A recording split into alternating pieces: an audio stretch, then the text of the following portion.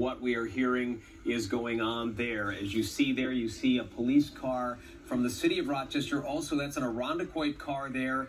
Monroe County sheriffs are there, and we just saw a state trooper car turning around as well. So we're going to get back to this story as soon as we have confirmation of what's going on. And I also want to tell you about what happened in Parenton tonight, where gubernatorial podcast. Let's get on with it, y'all. Let's go.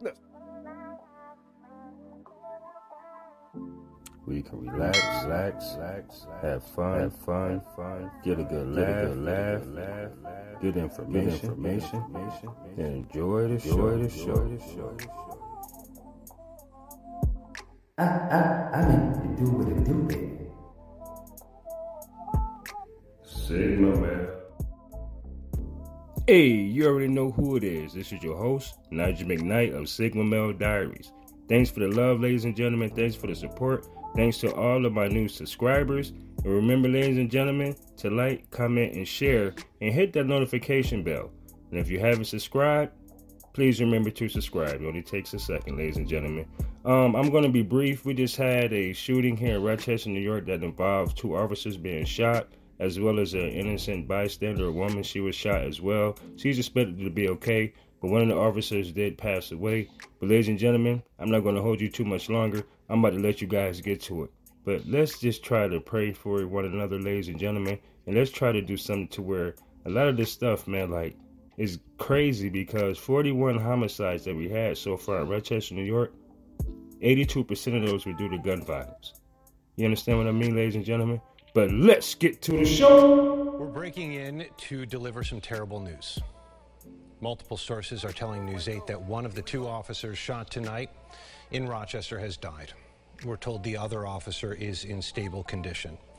This happened on Bauman Street on the city's north side. Rochester Mayor Malik Evans already out talking about this. Natalie Kutchko joining us live from the scene with what we know happened so far. Natalie.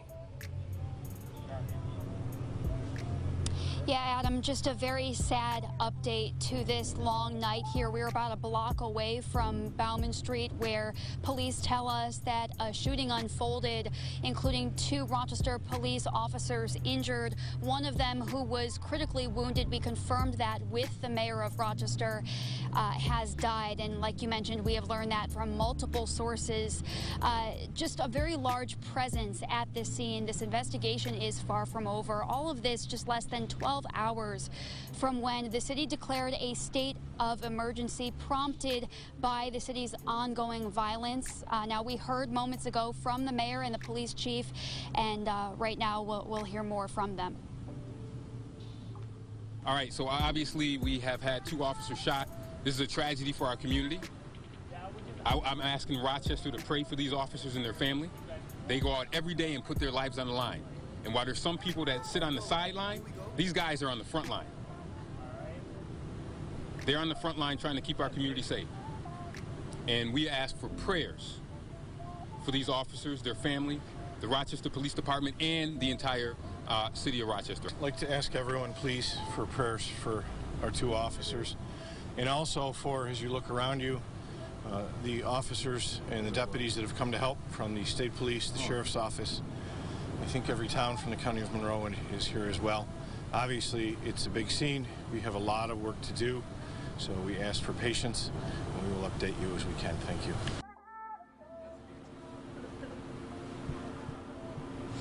And we did ask Lieutenant Greg Bello with the Rochester Police Department just what led to this incident, and at the time, that was about an hour ago, he was unable to clarify.